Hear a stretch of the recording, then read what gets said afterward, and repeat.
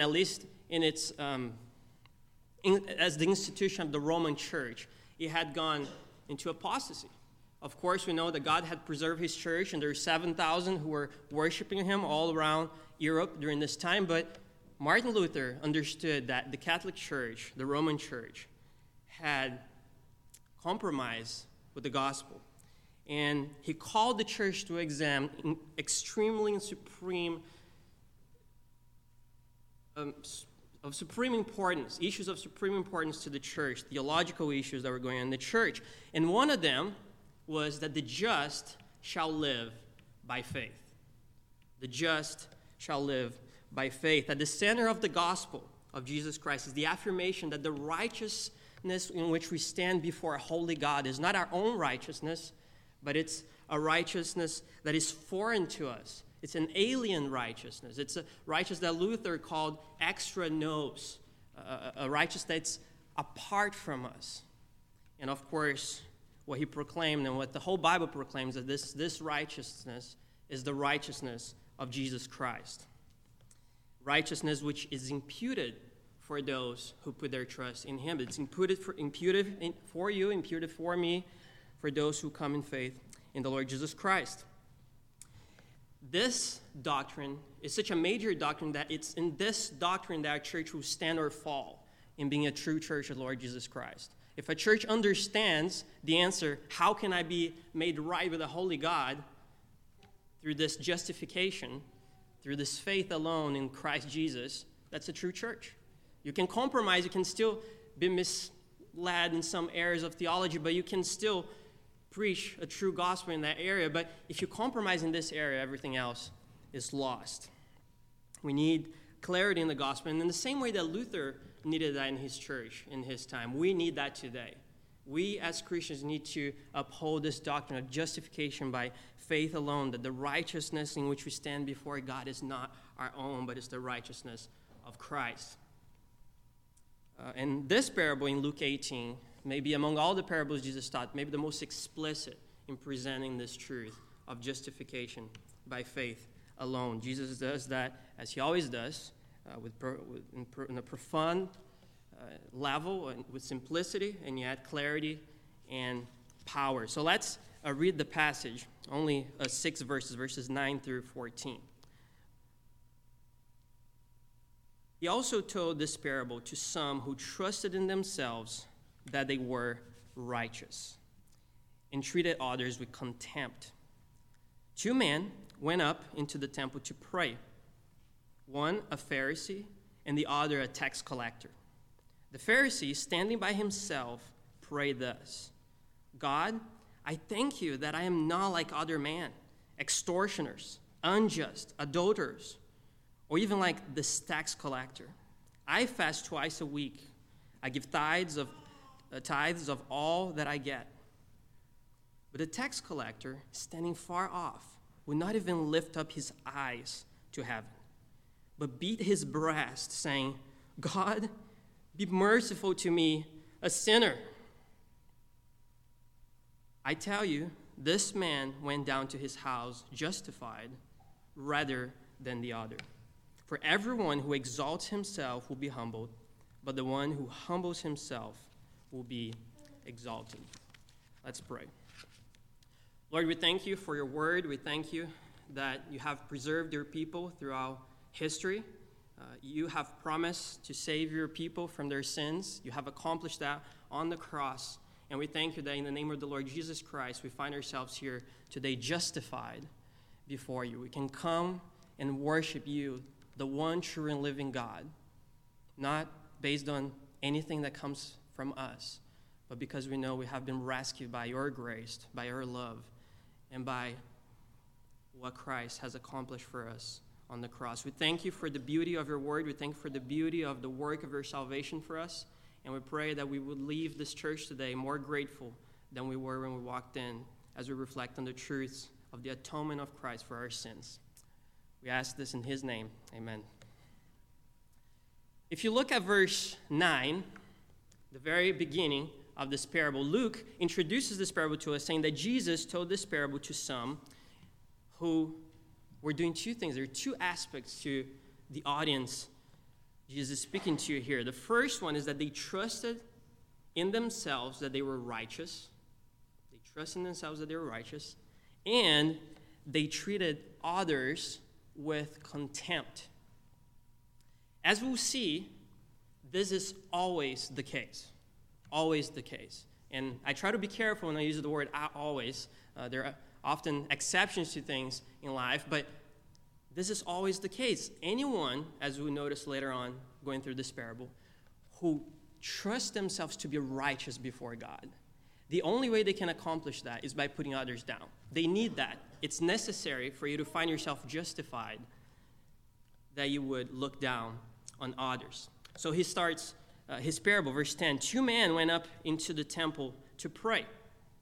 One a Pharisee and the other a tax collector. One of the challenges of studying this parable today is that the stereotypes have flipped.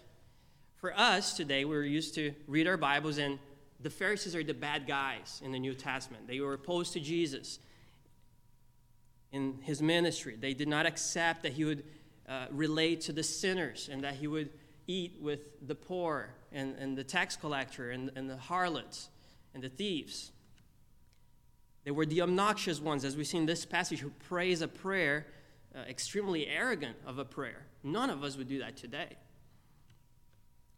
And the challenge here is 2 things. First, to be able to abstract from this and understand what Jesus is doing in the context of his original audience, which saw the Pharisee as the most noble person you could find in society. And as you take a step back and do that, you will find yourself being able to see that this is a reality not only in the New Testament. Of course, no one would pray like this anymore. We know that the new polite, the polite way to do what the Pharisee is doing is to actually saying humble things and saying that others are better than yourself and putting yourself down. But we see that the core of what's going on with the Pharisee here, the issue of pride and self-righteousness, is something still present in our world and even in our churches today.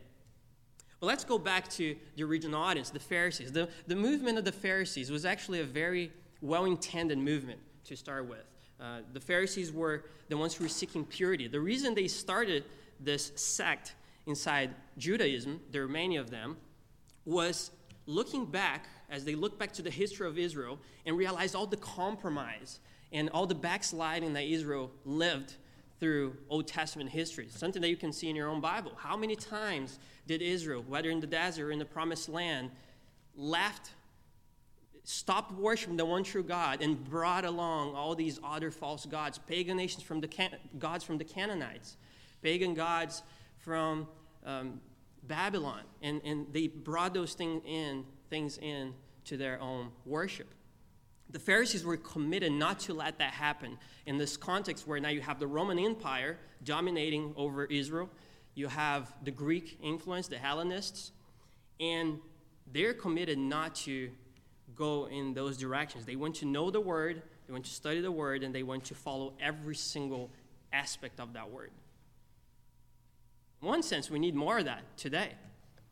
As we'll see, this is not the problem with the Pharisees. Again, they started in a good direction. They're not as mystical as the Essenes. The Essenes were the other sect of Judaism in the first century. If you have ever heard of the Dead Sea Scrolls, I don't know how many of you are familiar with the Dead Sea Scrolls. Those are a recent discovery where we find all these manuscripts in caves around the Dead Sea.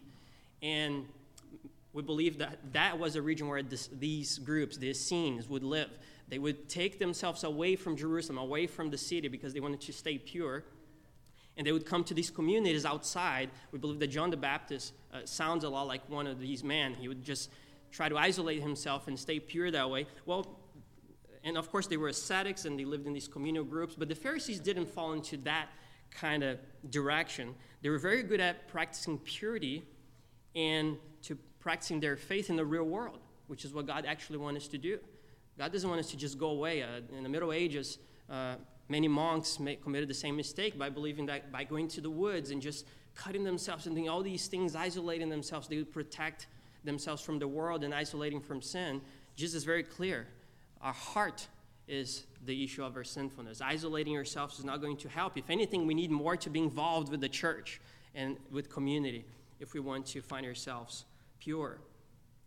So they didn't fall into that trap of the Essenes, but neither were they like the Sadducees, who were the liberals at that time. They were the ones skeptical about anything supernatural. Resurrection, angels, are those things of afterlife? They didn't really believe in those things, but the Pharisees were committed to believing every single thing they found in the Old Testament. They were not as extreme as the Zealots, who were the political ones. They believed that by fighting the Roman Empire and freeing themselves from the oppression of the Romans, they would finally be independent and able to practice their religion. The Messiah would come to do exactly that, to deliver them from the oppression of the Romans. But the Pharisees were faithful in that sense. They didn't trust, they didn't exchange the truths of the word for political movements. They were sticking to the word of God, and they were committed to obeying the word of God. And that's why, for the original audience, of course, who only could see the outside, what those men were doing, they committed these men. These are good people. These are the example we need to follow. On the other hand, the tax collectors were the traitors among the Jews. As I said before, you are being oppressed by these Romans who came and took everything and said, okay, if you want to stay in your own land, now you're going to have to pay taxes. You're going to follow our rules, and if any of our soldiers ask you to go a mile, remember the Sermon on the Mount, Jesus has walk 2, go another one.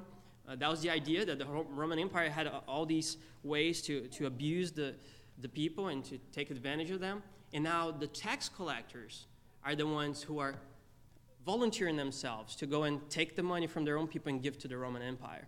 We know, of course, that it doesn't stop there. The tax collectors were also included in the group of sinners, with the harlots and thieves, because they would not only get what they needed to get for the Roman Empire, but they would ask for a lot more.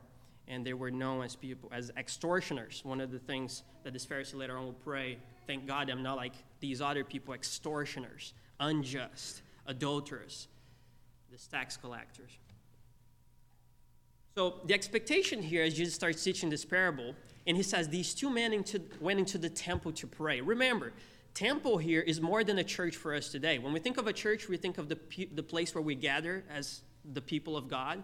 But the church is us. The Holy Spirit is not in this building necessarily, but it's in our hearts as we worship together. It was not quite that way here in this scenario. Here we have a place before the new covenant where still the temple really represents the very presence of God. The place where God dwells is in his temple. God tells Solomon that the prayers that were directed to the temple of God, God would hear those prayers. And that's still part of here. So as these two men come into the temple to pray, these people are thinking, what? Why is this tax collector even bothering? He thinks that he's going to be heard. He thinks he's coming to the temple, he'll be heard by God. He can't be here. And they had those assumptions already in their minds. Notice, of course, that the issue, as we'll see the conclusion of this parable, is actually an issue of the heart. It is true that one of these men was accepted and the other man was not accepted in his worship. This is just part of the visible church. If you go back to Genesis, Cain and Abel both offer offerings in the same place. One was accepted, the other was not. In this parable, we see the same thing. One was accepted, the other was not. Even here in our churches, we don't know. God knows the heart, but we can't see really who is accepted and who is not, but God who sees the heart. And this is what Jesus is trying to show, is that these Pharisees, with all the good things that they had brought to the table, they were not worshiping God from a sincere heart. And that is why this parable is so important for all of us here this morning. Are we worshiping our Lord from our heart? Are we coming to God and repenting from our sins and understanding that our righteousness is the righteousness of Christ as we come to him in repentance, in looking not to ourselves, but looking at what Christ has done for us at the cross? Verse 11 says that the Pharisee, standing by himself, prayed thus, God, I thank you that I'm not like other men. Literally here the expression, like the rest of man. Extortioners, unjust, adulterers, or even like this tax collector.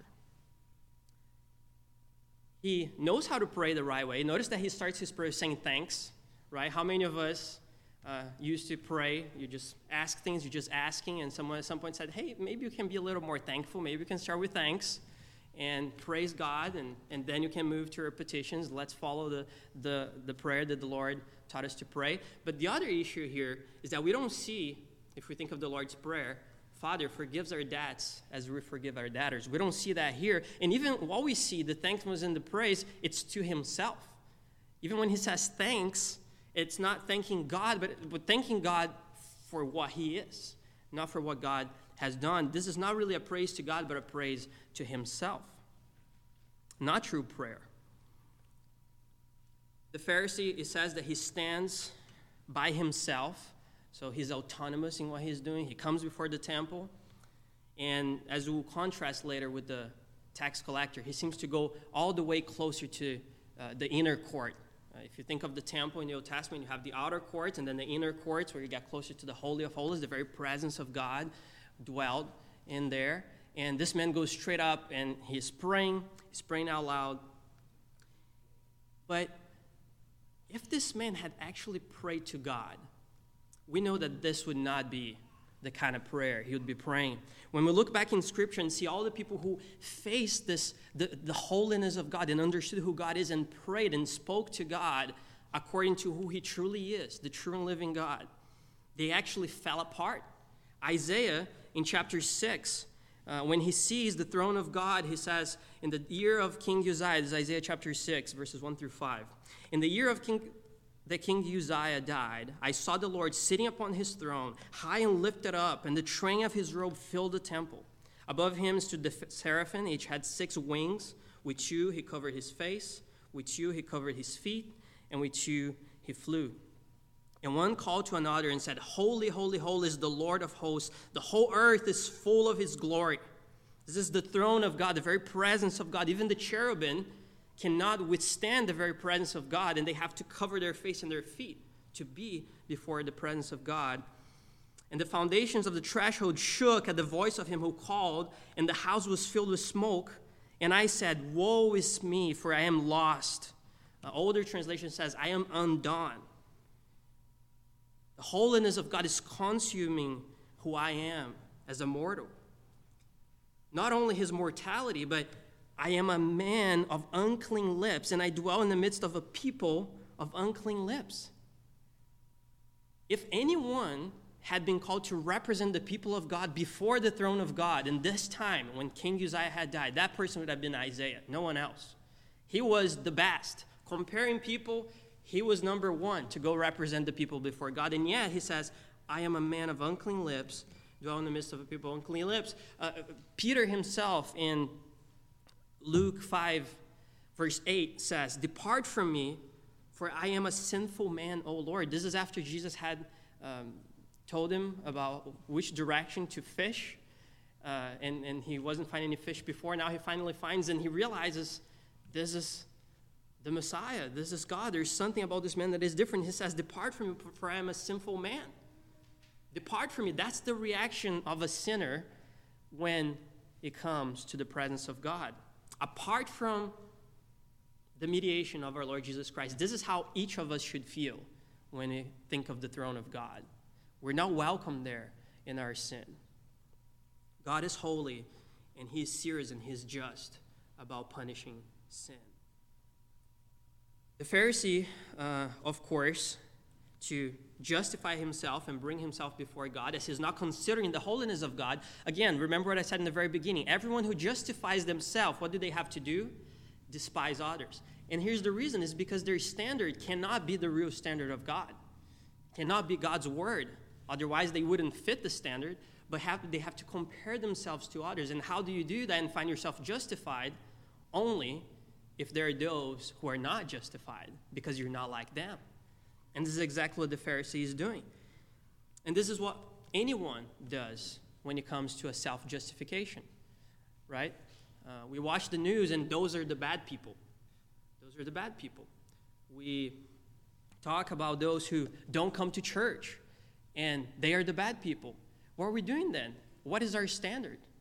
Because I came to church, that makes me a holy man? No, you're just doing what God called you to do by coming to church. The fact that there are people outside not coming to church does not make you any holier than what you should be. But that's exactly what the Pharisees are doing. They're using those who are not following God's word at all to compare the little they have done and say, I'm justified. Notice that he doesn't compare himself to godly men as Samuel or David or Simeon, but he's comparing himself to the tax collector. And it's interesting that as this man is praying, saying, I'm not like these men, extortioners, as if he was not at the very moment robbing God of the reverence due to his name, due to his temple. He calls that he's not like extortioners, as if he was not a great lie that he was telling everyone around that he was this great man, holy, when he knew his sins, the sins that happen in the heart. He was cheating on the law in that sense. He claims not to be an adulterer when at the very moment he was being unfaithful to the true God, and this is the worst adultery. The book of Hosea is all about this idea of the covenant that we have with our God and comparing with the covenant we have with our spouses. And it says that the worst adultery is the adultery not with your own spouse, but the adultery that we commit before our God and the covenant he has made with us. And this man is breaking all these things, but compared to this man, of course, he sees himself as righteous.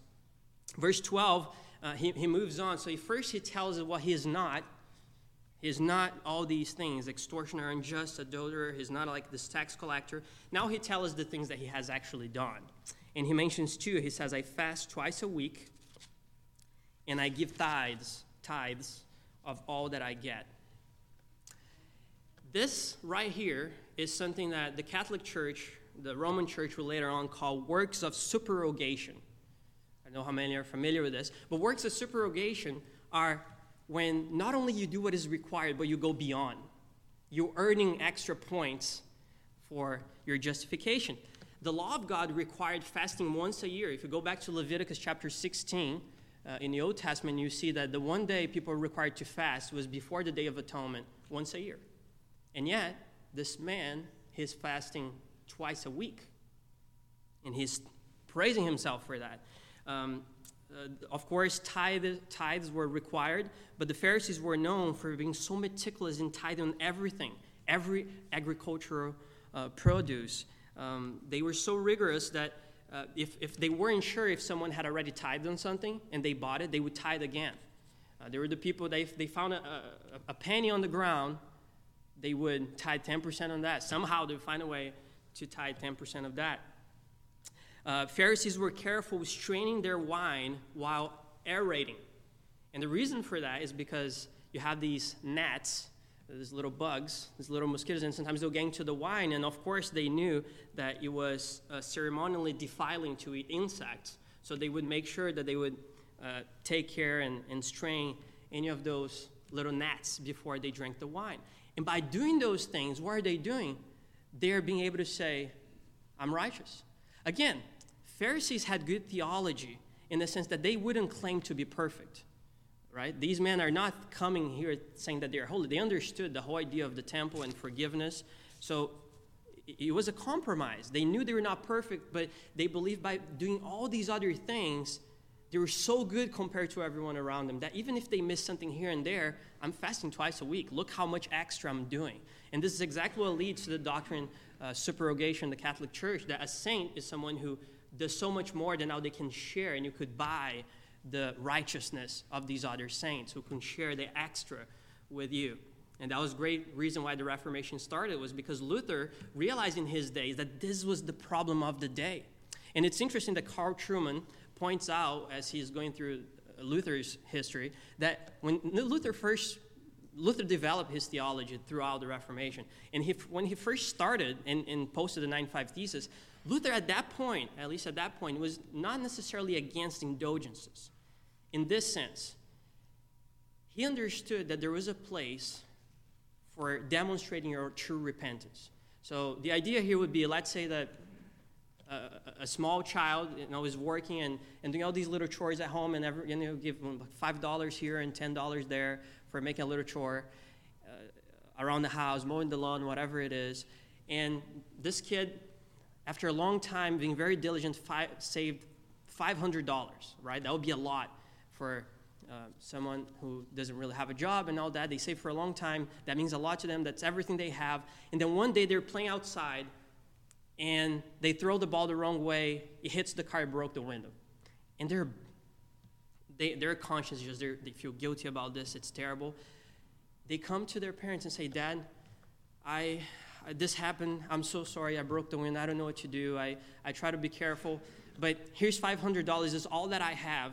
Just take it. In that sense, Luther even said, because there was the brokenness of heart, and that $500 is just representing that emotion, what was actually going on in the heart, that was actually a good way to represent that reality. And Luther at first thought, okay, let's give him the benefit of the doubt. Maybe that's what's happening. The reality is, and this is, of course, what led to the Reformation, and for him to be completely against this in the future, was the fact that that's not what that doctrine was at all. Indulgences were about people who were doing exactly what the Pharisees are doing here. They could live their life, they could make mistakes, and instead of feeling broken by their sin and seek repentance, they would just, but I can pay this thing, and it pays off for what I did. See what's happening here? That justification coming, you're justifying yourself by those things, and that it's stopping you from coming to Christ, from coming to a place of true repentance before a holy God. By the way, I'm by no means saying that there's any good thing about indulgences. Just to show you the historical development of that doctrine. The point here is that the Pharisee is not broken in his heart, but he is justifying himself with what he can do. Jesus later on will say, of course, that Jesus didn't necessarily condemn the Pharisees for all those good things that they were doing, the fasting twice a week. Nothing wrong with that. Tithing on everything, even the garden herbs that they would do. Jesus says in Matthew 23:23, for you tithe mint and dill and cumin and have neglected the weightier matters of the law. The problem of the Pharisees is not the good things that they were doing. They could continue doing that, but they should not forget the main purpose of God's law. In Micah, God is very clear. Will God be pleased by sacrifices and tons of olive oil and all the things that you can sacrifice to God? No, he has told you, O man, what is good and what is acceptable before the Lord, but to love, to act justly, to love mercy, and to act humbly, walk humbly before thy God. That's what God wanted, and those are the things that they were neglecting. The mercy, there's no mercy toward this tax collector. There's no love. There's just self-righteous. Of course, there's no surplus of righteousness at all. There's no righteousness in this man, but there's a large surplus of self-esteem, which was only working for his condemnation. Jesus says later on, these you ought to have done, the tithing, the dill, and the cumin, and the fasting twice a week, these you should have done, but without leaving the larger moral principles undone. He says in the next verse, 23-24 of Matthew, he calls them blind guides, and he gives a great picture of what the Pharisees were doing here, who restrains the gnat and swallow a camel. It's a great picture. They would sift, they would go way beyond, not like the tax collector. They were so careful about the gnat, but they would swallow a camel. What's the point of doing that? What's the point of doing that? What God wanted from this Pharisee was not all these extra works, but he just wanted this Pharisee to come with a heart that sought for redemption through the Messiah, the promised one of God. And this is what we see with the tax collector. But the tax collector, verse 13, standing far off. Remember, he would not even walk, and he didn't even want to get too close to the inner courts, but he stands far off. He understands that he is not worthy of being in the temple of God. He's not worthy of being in that place in the presence of God. He would not even lift his eyes to heaven. We could think that maybe he wouldn't want to lift his eyes because he would see people who maybe had stole from before he came to the temple. Maybe he didn't want to lift his eyes off because he would see the Pharisee, and and realize all the things that he should have done and that he had not done. But most of all, by his prayer, we know that he was not lifting up his eyes to heaven because he knew that God knew his heart. And he knew that he was wearing filthy rags of righteousness before that holy God. And he beats his breast. The only other place in the whole Bible where we see this expression, beating their breast, was people who were watching the crucifixion of Jesus. And after they saw all the torment and all that had been done to Jesus, they beat up their breasts. And this is what this man is saying. He's saying, God, be merciful to me, a sinner. In the original language here, there's a definite article here, the sinner. He singles himself out, the sinner, sounding like Paul when Paul writes to Timothy. In 1 Timothy, it says, Christ Jesus came into the world to save sinners, foremost of whom I am. And this is the reality of everyone who looks into their own heart. Why are you the worst sinner? Why are you the sinner? It's because you know your heart. I can only see outside. You can only see other people's outsides, but you know your heart. And this man knew his heart. He was the sinner. And he says, God, he prays to God and says, be merciful to me, a sinner. It's interesting here that this word merciful, the word mercy is found several places in the New Testament, but most of the time is a different word.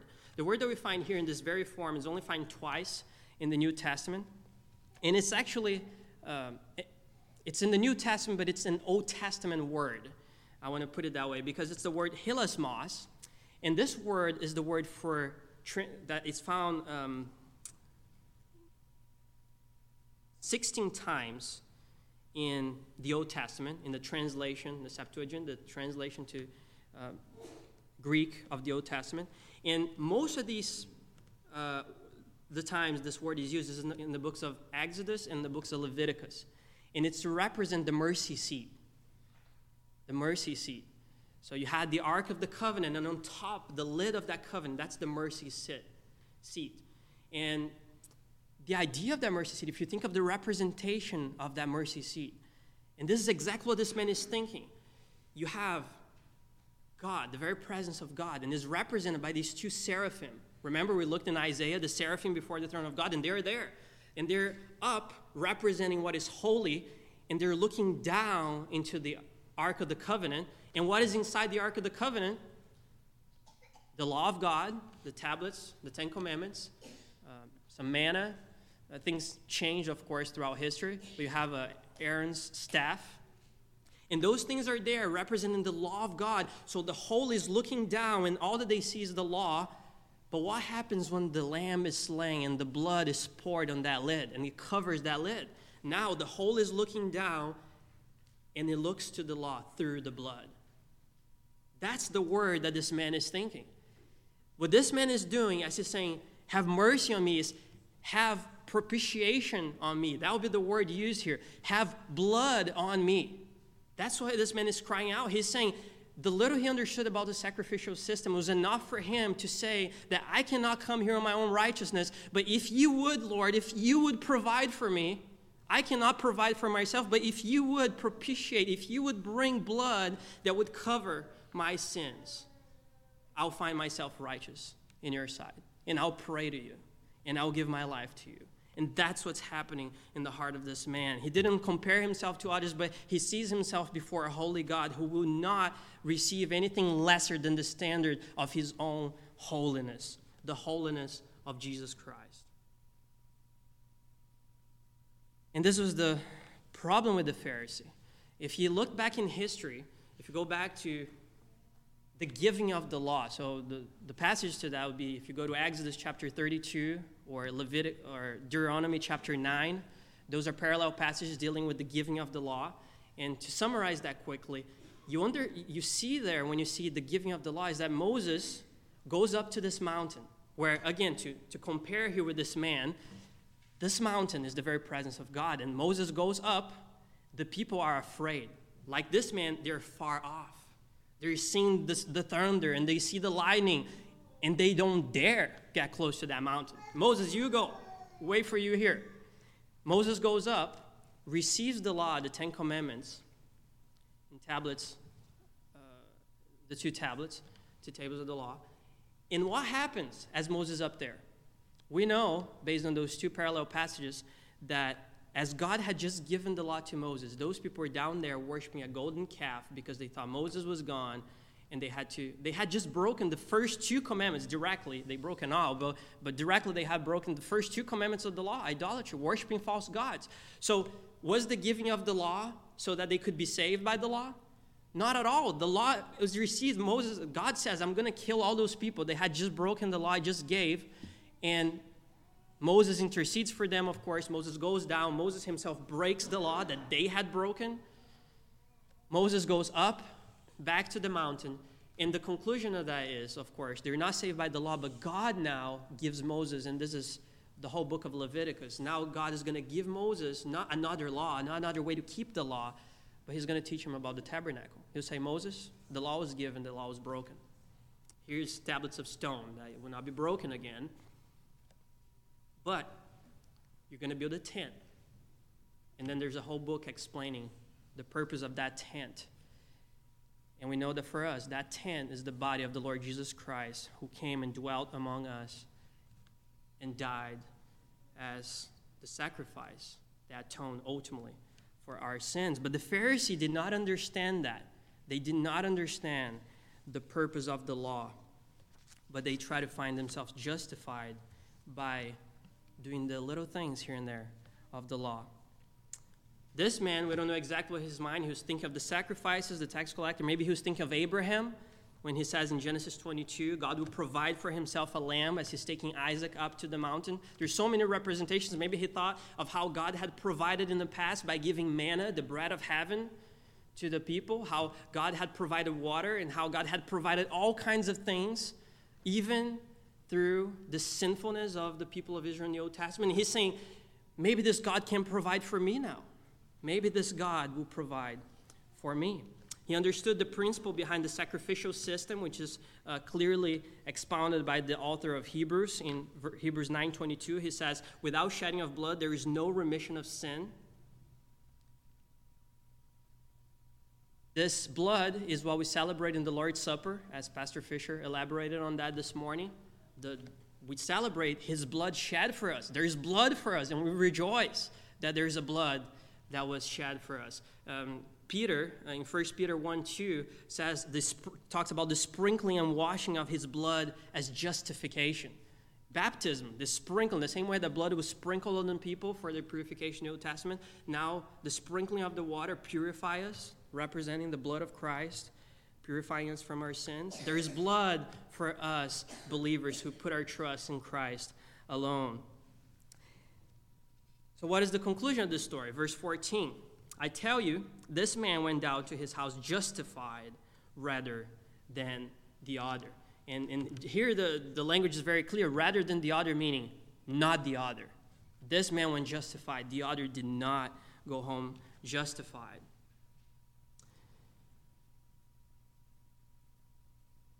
The lesson here is in the same way. If we come to God with a broken and contrite heart, God will accept us in his Son, Jesus Christ. Repent and believe. Repent and believe. Repent and believe. This is what we hear time after time in the Gospels, the message of Jesus. The kingdom of God is near. Repent and believe. The book of Acts, repent and believe in the Lord Jesus Christ and you'll be saved. That's the message that we hear. Are you living a life of repentance? This is not just something for your conversion, but we justify ourselves all the time. We came to church. I read my Bible in the morning. I did this, I did that. I'm not as bad. I'm clearly a Christian because I do these things. Are you living a life of repentance? When the Pharisees in John chapter 3 asked John the Baptist, can we be baptized? As they see that John is baptizing people. He says, no, I'm not going to baptize you. Show brood of vipers who has warned you of the wrath to come. And then he says, go bear fruits of repentance. That's what you need to do. It is appropriate, Christian, to be broken over your sin.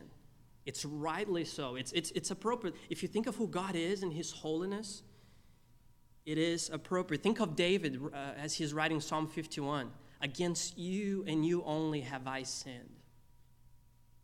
If you love your Lord Jesus Christ, it is appropriate that you live a life of repentance, a life of a broken heart, where you can come to God and pour your heart to him knowing that he will provide for you in the Lord Jesus Christ. So what is justification? We'll finish with what is justification.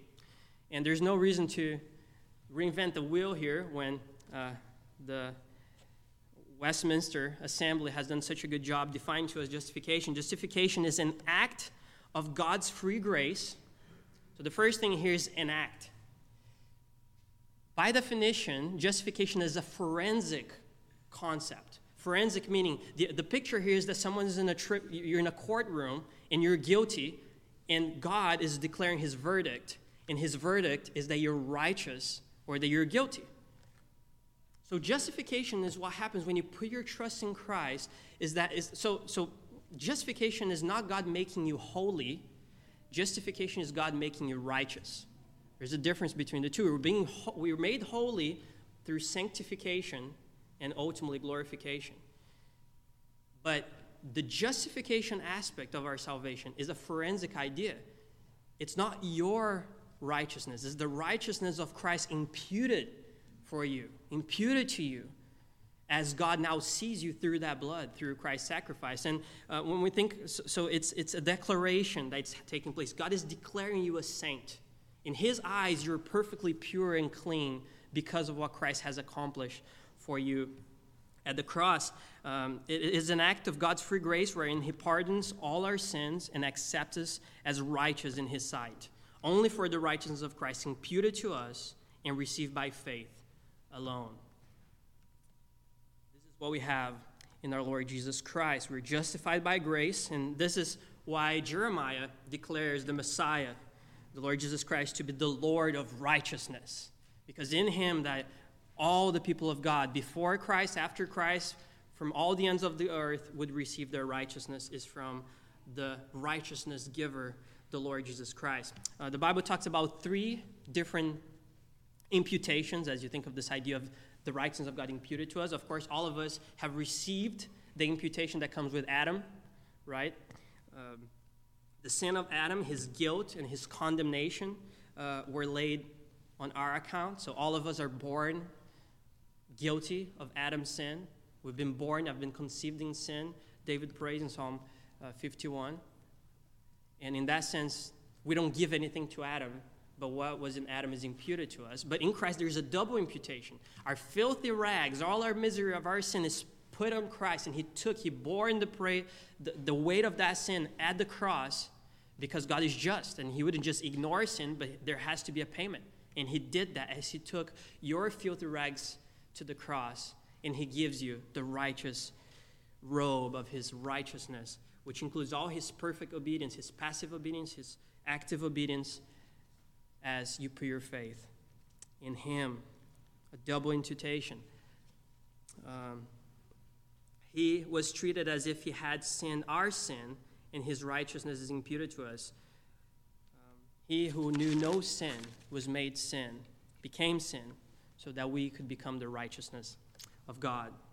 As far as east is from the west, our sins are removed from us. They have been cast into the depths of the sea, Micah describes in the Old Testament.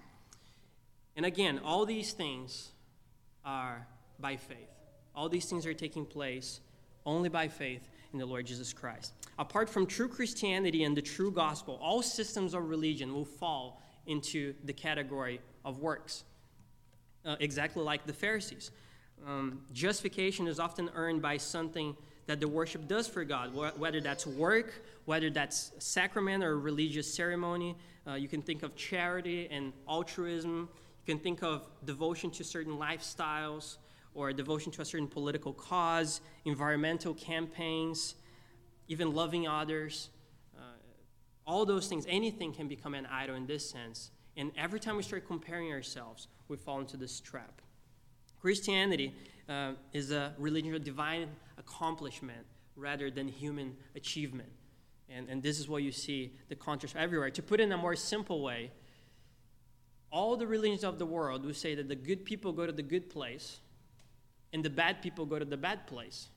Christianity is the one that will say that the bad people, there's a way for them to go to the good place through the Lord Jesus Christ. And praise him for that. So, As we get to a conclusion here, I want us to think of the 3 Beatitudes that Jesus starts his sermon in the Sermon on the Mount. The first one, he says, "Blessed are the poor in spirit."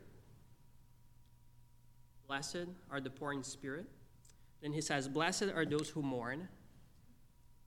Think of the Pharisee and the tax collector. Blessed are the poor in spirit. Blessed are those who mourn. Blessed are the meek. Remember that if self-righteousness will always lead you to put people down, here Jesus is giving the opposite direction. Someone who is poor in spirit, someone who lives life not according to what people are thinking. You don't fear man, but you think of your life before God.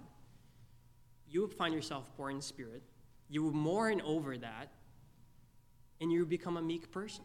Because you're not looking around to find other people's sins, but you understand the weight of your own sin. And that makes you meek. You're not putting people down. If anything, you see you as the lowest.